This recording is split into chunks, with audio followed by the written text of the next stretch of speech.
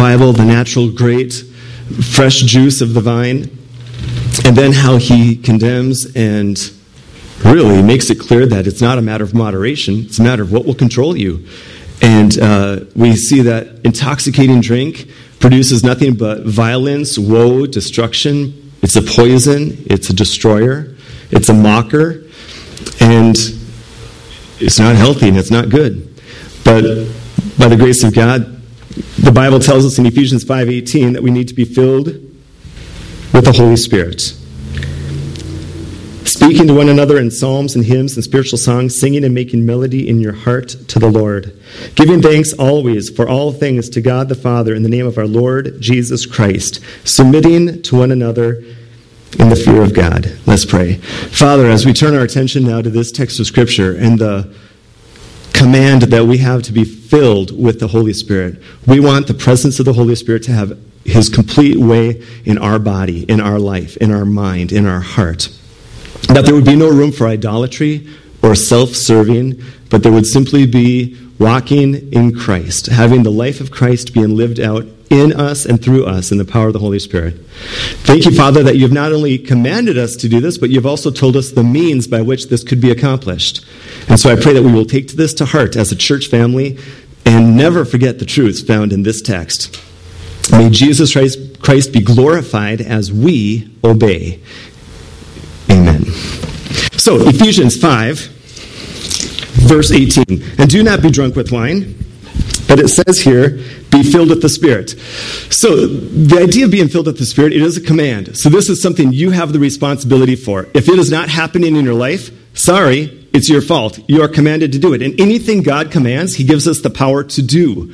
He teaches us and tells us how we are to do this. So the goal is to walk circumspectly, be under the control, under the influence, under the ministry of the Holy Spirit, where you know he is working in your life. You are sensitive to his leading. You're sensitive to what he's having you do and having to say. The of that, then, again, is not being filled with the Spirit, which would then mean you're only filled with your flesh. And the result of that is going to be all sorts of abominations, all sorts of uncleanness, defilement, corrupt communication, anger, brawling, impatience, harshness. You could go on and on and on. So those are really the only choices. You don't have an option. You're either filled with the Spirit or you are not. Now listen, when you are born again, you are baptized into the body of Christ through the Holy Spirit. You don't have anything to do with that. You trust Christ and he does all of that. The Holy Spirit enters your body. You don't have to ask him. He simply does it. But once you're a believer, you now have the responsibility to be filled with the Spirit. You know why I think Paul uses this terminology? Because throughout the whole book of Ephesians, he's been talking about a temple. We are a temple of God. My body is a temple of the Holy Spirit. So let's talk about that first. My body, according to 1 Corinthians 6, is a temple, a dwelling place of God himself. And the goal is that every part of my body, my hands, my feet, my eyes, nose, mouth, ears, would all be under the influence, the sway, the ministry of the Holy Spirit. But also, in Ephesians 2, remember how at the end in verse 20 through 22, this local church is a dwelling place of God. This is a temple. Our gathering together tonight is a temple. We are the temple, and we are individual living stones of the temple. So you're all, as a believer, part of this local temple. And when we all go home, the temple disbands for the night. And when we come back together, it gets back together. It's like the building. We're always the building, but it's like we leave and we gather. The whole goal is to gather more and more as the day of Christ approaches. True? So we want two things. Number one, we want the filling of the Holy Spirit in my life personally. And we also want the filling of the Holy Spirit in our corporate assembly. And because the means of having the filling of the Spirit it's all about corporateness. The Bible does not talk about individual Christianity. This life in Christ with the filling of the Spirit takes place in a corporate sense. And if we're not part of the corporate community of believers, we're missing out on the key element of the Christian life. So he says this, do not be under the influence or control of wine, intoxicating drink, but be filled with the Spirit. Now he gives us 5 aspects of being filled with the Spirit that if we're obedient to these commands, then God has said he will fill us with the Spirit. He starts up by saying in verse 19, speaking to one another in psalms and hymns and spiritual songs. So that's the first thing. Notice, it says speaking to one another. What does that tell you? Is this individual or corporate? Corporate. There is something about you getting together on a Sunday night, singing praises to God. He will hold me fast. Jesus paid it all. The Lamb of God. Whatever songs we sing, there's something about you being here, physically in the building, together, sitting with one another in the same dwelling place, singing praise to the Lord. You know what that does? It allows the Holy Spirit to not only fill our corporate body, but to fill our own temples. It is one of the ways that God fills us with His Spirit. Take your Bibles, go with me to 1 Samuel 10. Do you remember the story of King Saul? 1 Samuel 10. Look at this as a kind of a precedent to being filled with the Spirit while you're singing, praising God in psalms, hymns, and spiritual songs. 1 Samuel chapter 10, look at verse 5. Here's what Samuel tells Saul as he's anointed king of Israel. Kind of a strange command, but here's what God says. Verse 5, 1 Samuel 10. After that, you, Saul, of the tribe of Benjamin, shall come to the hill of God where the Philistine garrison is. Then it will happen when you have come there to the city that you will meet a group of prophets coming down from the high place with a stringed instrument, a tambourine, a flute, and a harp before them, and they will be prophesying. Then the Spirit of the Lord will come upon you. See that? While in the midst of singing and praising to the Lord, then the Spirit of God will come upon Saul, and you will prophesy with them, and, listen to this, be turned into another man. Isn't that pretty cool? Saul, you need the filling of the Spirit to become the king that I want you to become. And how's it going to take place? You're going to see a group of prophets singing and making melody in their heart to the Lord. You're going to join that little band of that little entourage of musicians running around the streets. And when you do that, I will change you into the man that I want you to be. Isn't that kind of cool? Listen, every time I gather together with the believers, that is what is happening to my heart. If I have to miss a church service for some reason and I can't get to another service somewhere else, I literally feel like I'm dried up. Because this is where I'm encouraged and strengthened, and the Holy Spirit when I'm singing, it's like this morning, I was like the Holy Spirit was just filling my life. I was like, this is heaven. This is great. Friday night when that team was singing and making melody to the heart, all of those songs, I was like, yes, praise the Lord. Amen. I mean, I've gone through those trials where some of the Psalm 73 and other Psalms have just impacted my life. All right, so take a look at 2 Chronicles. Go over with 2 Chronicles chapter 5. Find the Old Testament book, 2 Chronicles chapter 5. And look with me at verses 13 and 14. 2 Chronicles chapter 5, 13 and 14.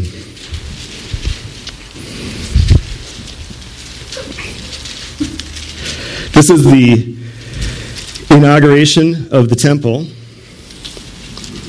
Look at this precedent in the Old Testament.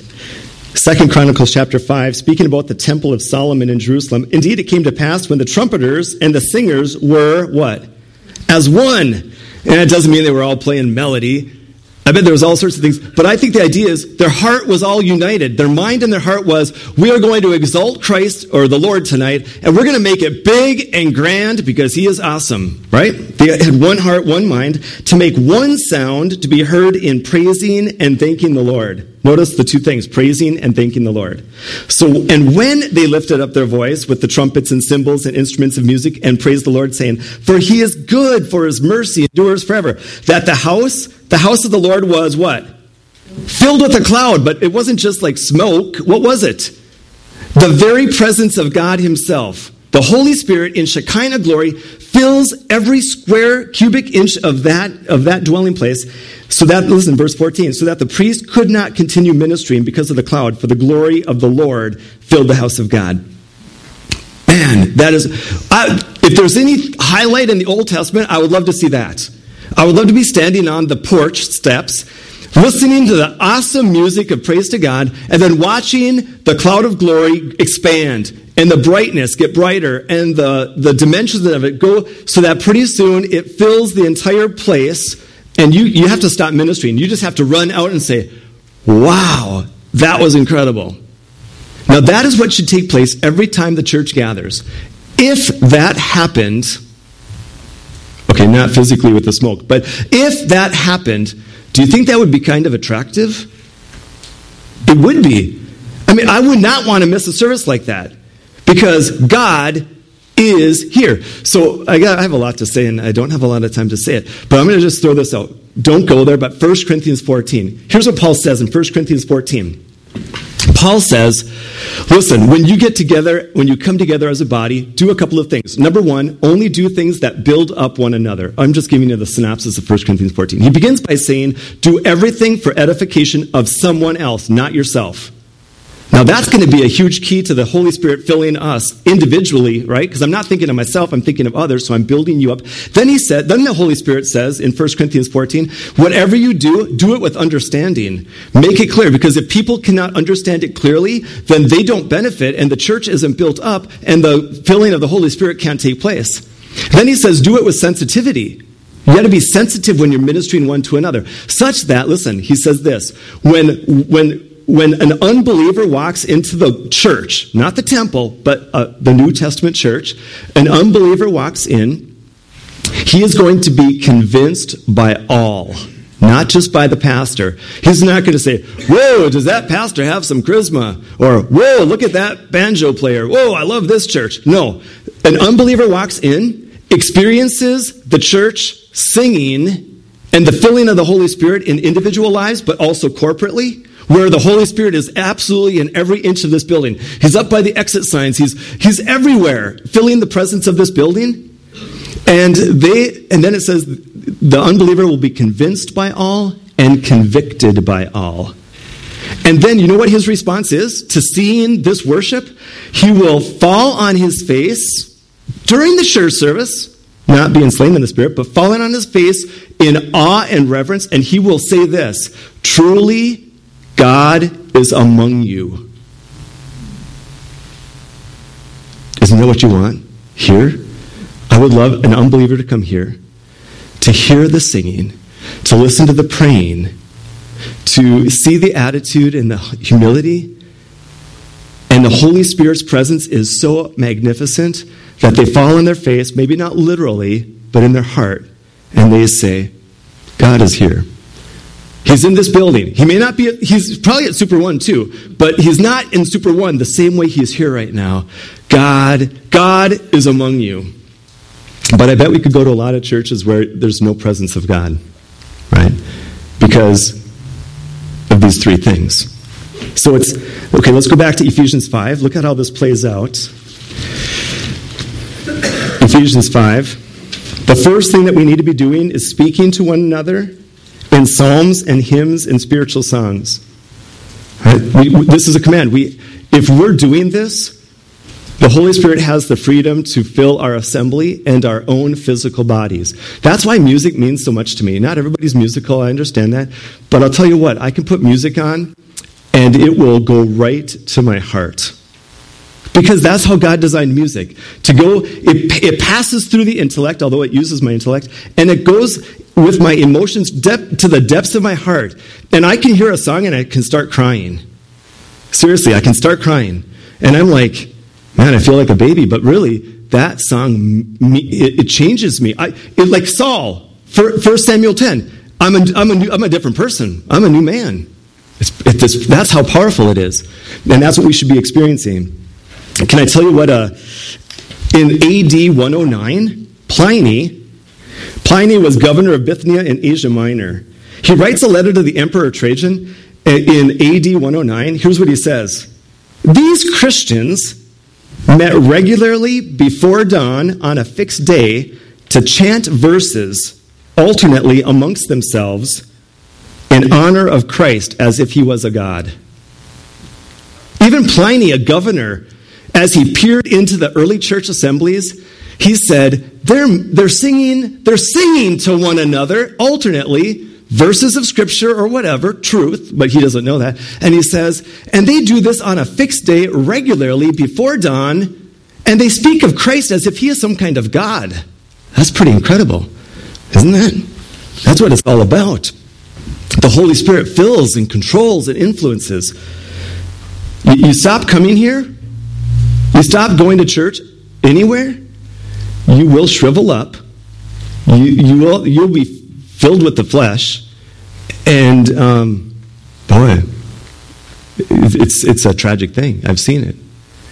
All right, let's move on because of our time. It says we're speaking to one another in psalms, hymns, and spiritual songs.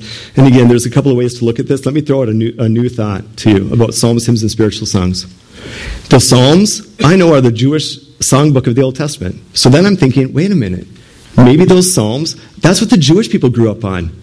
You know, we sing the B-I-B-L-E and all of those songs, right? I mean, that's our psalms for the church-age children of our day. But for the Old Testament Jewish people, they were singing Psalm 1, blessed is the man who walks not in the counsel of the ungodly, nor sitteth in the seat of the scornful. I mean, that's what they're learning, but that's what they're singing. So that's what the Jewish people were familiar with. But you know what the Gentiles were familiar with in the Roman days? There were whole... like you had the Baker's Guild, and you had the Woodsmith Guild, or what do you call it, Woodcutters, and then you had the Blacksmith Guild. You had a hymn guild. They wrote hymns, but their hymns were to Dionysus, the god of alcohol, Bacchus, the god of parties. They were the same, Bacchus and Dionysus. But they actually had hymns. That's what they called them. The same word here. Hymns to their false gods. But the Christians in the Gentile world, they didn't have psalms because God gave the psalms to the Jewish people. The Gentiles had hymns of praise to God. So whether you were Jew or Gentile, you had songs to sing, right? Just a diversity of gifts, of types of styles and songs. So we have some hymns written by Fanny Crosby. We have some hymns from the Civil War. We sing some hymns from the 1600s. We sing some songs from ages past. We're singing some out of the Old Testament Psalms set to new music, right? And then we're singing some songs and hymns that are new. So there's a wide variety. Psalms, Jewish songs that they grew up on, hymns, Gentile Christians would sing. But listen, they were all spiritual songs. They were all Spirit-led. Not that they're inspired the same way as Scripture, but the Holy Spirit has inspired people to write beautiful music for God's praise. And it's not on the level of Scripture, but it is truth. It is beautiful, and I believe that's what the Spirit's ministry is. So, number one, our songs have got to be full of, I think, variety, full of variety, psalms and hymns, and they have to be spiritual, right? Let's go on to the next one, the next part, end of verse 19. Singing and making melody in your heart to the Lord. So we're singing. And while we're singing and making melody, whether that might be instrumentation, but it doesn't matter, verbally, with instruments. I mean, when Charlene plays the clarinet, there's something about the tone of a clarinet that just is so captivating. It's so unique. And you know what? A clarinet sound, while we're thinking of the song that is being presented, it just like goes right into your heart, and then it just calms you down, right? So isn't that interesting that in the same text where don't let wine calm you down, but use music, use godly music to relax you and clear your mind and open your heart to spiritual things. I love it. So, and why are we doing this? We're doing it in our heart because you know why? Our heart is the seat of idolatry. That is where my idolatrous ways want to rise up, and the melody of God going right to my heart, it just like pulls that idol down. And we're doing it to the Lord. But look at the next thing. Giving thanks. Remember at the temple, 2 Chronicles 5, they were singing, they were praising God and giving thanks. Okay, listen everybody, this is going to have to be quick. It says, and I do think that giving thanks always for all things isn't a private thing for you. I mean, it should be. Absolutely, it should be a private thing. I think this is giving thanks corporately. All of these are corporate. Speaking to one another, giving thanks with one another, although it doesn't say that, but I think in the context it fits. And then it's submitting to one another. Lots of one another's here. But why? Why is giving thanks the way that the Holy Spirit can fill my body, fill me, and influence me? Here's why. The opposite of giving thanks to God is complaining and grumbling. So take your Bibles, go with me to Numbers 14, quickly. Numbers 14. It's a sword drill, so be fast. Numbers 14. You know the story. The 12 spies have gone into the promised land to see the phenomenal treasure of the land. They come back, 10 give an evil report, 2 give a good report. The whole congregation complains against Moses. And as a result of complaining against Moses, they're really complaining against God. And when you complain, the Holy Spirit is not filling you. I will guarantee it. Which means when it's cloudy, raining, or snowing, I've got to deal with that because I want the Holy Spirit filling me on even these dreary days. But I have a problem of complaining about the weather. It is sin because God is in control of the weather. True? I mean, if we have 10 more days of cloudy weather like they're forecasting, if I complain, I am there kicking the Holy Spirit out from his influence and control in my life. I'm not kicking him out, but I'm resisting his influence in my life. Do you agree? That is what complaining does. But giving thanks for everything in the name of the Lord allows the Holy Spirit to fill me and use me and influence me. Then all of a sudden, I'm the kind, gentle, humble person God intends through Christ. But as soon as I begin complaining and murmuring, I've destroyed it. All right, look at what it says. Numbers chapter 14. So all the congregation lifted up their voices and cried, and the people wept that night because they thought they couldn't enter the promised land. Okay. Notice, it was the 10 spies that gave an evil report. 10 out of how many? How many Jewish people here in Numbers 14? About a couple million. Is 10 out of a couple million a big deal? No, that's a small group. That is, 10 people could get lost in a million people, right? Or you got 2 million people. Whatever. Listen, 10 people are nothing. Can I tell you something about these 10 people? Their complaining permeated the entire congregation of a couple million people. 10 people can take a couple of million people down that quickly. Look what it says. So all the congregation lifted up their voices and cried, and the people wept that night. And all the children of Israel complained against Moses and Aaron, and the whole congregation said to them, if only we had died in the land of Egypt, or if we had died in this wilderness. Okay, then look on at verse 11. Quickly, go to verse 11. Then the Lord said to Moses, how long will these people reject me? And how long will they not believe me with all the signs which I have performed among them? You guys, we have the greatest sign ever, Christ's death and bodily resurrection. And if we complain, and if we choose not to give thanks in all things, then the Holy Spirit will not fill us. And if we're not a thankful church, the Holy Spirit will not fill this church. And you could have an unbeliever come in here. If we're not giving thanks with a pure heart for all things, they will walk out unchanged. And that is tragic. Right? So we're speaking to one another. We're giving thanks. We're not complaining. We're not murmuring. So can I ask you a question? In the last, our church has been almost here 50 years. Have there been complainers and murmurers in the church? Yes or no? Yes. Of course, yes. In the future, will there be complainers and murmurers in the church? Yes. Of course. According to the text and according to the giving thanks issue of the way that the Holy Spirit fills our church, if we have complaining and murmuring going on, is the Holy Spirit filling the church? There's no room for the Holy Spirit to fill the church if we're complaining and murmuring. We're rejecting God. Then if you go all the way over, I wish I could do this whole thing. I kind of practiced taking you from Numbers 11 to Numbers 17 and showing you every single time Israel complains. It is mammoth. But go to Numbers 17, verse 5. You can read those on your own and just kind of pick out or underline all the times that Israel complained. I'm ashamed. Do you know why? Not for them. I'm ashamed because I'm like that. Really, if you could write every chapter if you could take the last 7 days and write a chapter a day about me, would you have some verses about complaining each day? Yeah, I think so. Remember I told you guys a while ago, Melissa and I we were driving somewhere and we said, we are going to stop complaining. From now on, we're going to try to limit the amount of complaining and not complain at all the rest of the day. That worked until somebody drove in front of us, and I thought they were terrible at driving, so I complained. But so there, we didn't even go a day without complaining. So do you realize why there's such a lack of filling of the Spirit in Christians' lives? We're so full of self. We're just complaining because something about myself hasn't been right. But look at verse 5. And it shall be that the rod of the man whom I choose will blossom. That's Aaron's rod. Thus I will rid myself of the complaints of the children of Israel, which they make against you.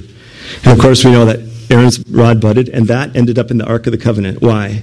Maybe as a reminder, complaining is sin. Complaining will not allow you to have the influence of the Holy Spirit. So if you're complaining, the Holy Spirit has no influence in your life, and you might as well be drinking because your flesh is taking over regardless of what you're doing, right? So stop complaining.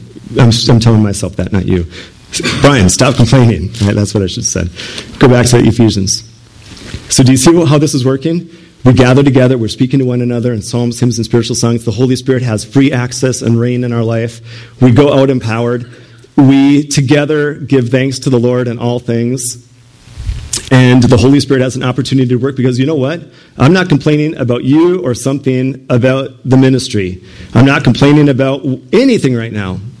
So does the Holy Spirit have great sway in my life right now? You bet. Throw any temptation my way. I don't care what it is. Throw any temptation my way. And right now, I feel like I'm impervious because the Holy Spirit is influencing me. But you get me away from the singing presence of the believers, and you get me away from a giving thanks attitude, and man, you put a temptation my way, what's going to happen? I jump at it like a fish with a hook. Do you see what I'm saying? So we got to be in a constant mindset of, I'm gathering together with the church. I'm gathering together. I'm gathering together. I love it.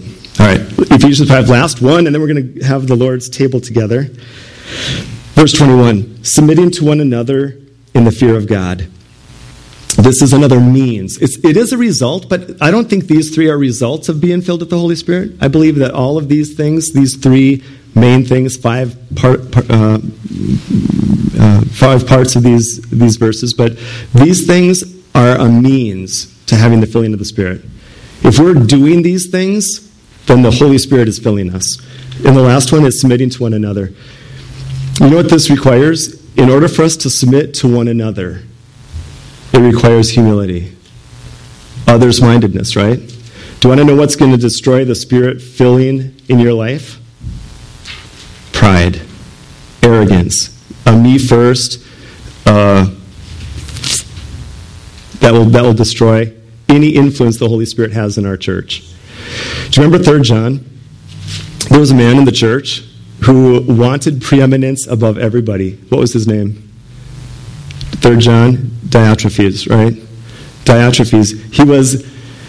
He would kick people out of the church just because he didn't like you or didn't want you here.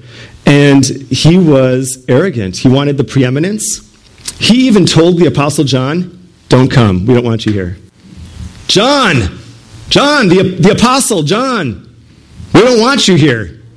Man, Diotrephes has a huge problem. What do you think that church was like when it came to Spirit filling?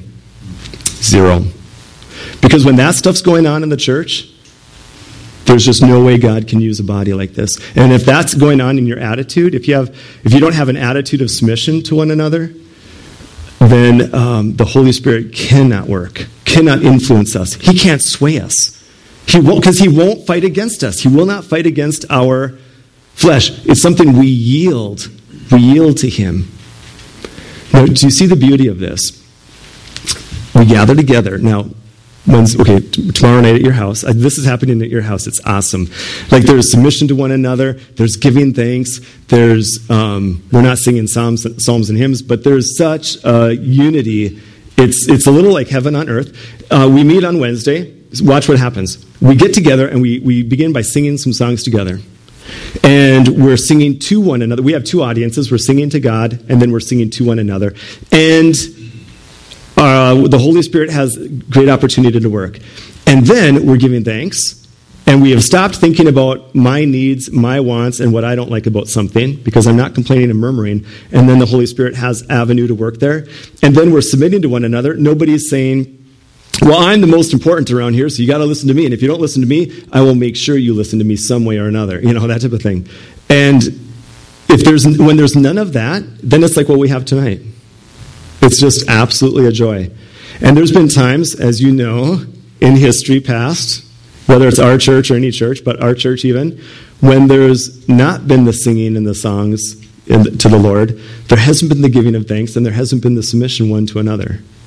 Now, is there still an order of authority? Absolutely. And so Paul's going to go into that next. He's going to say, wives, submit to your husbands.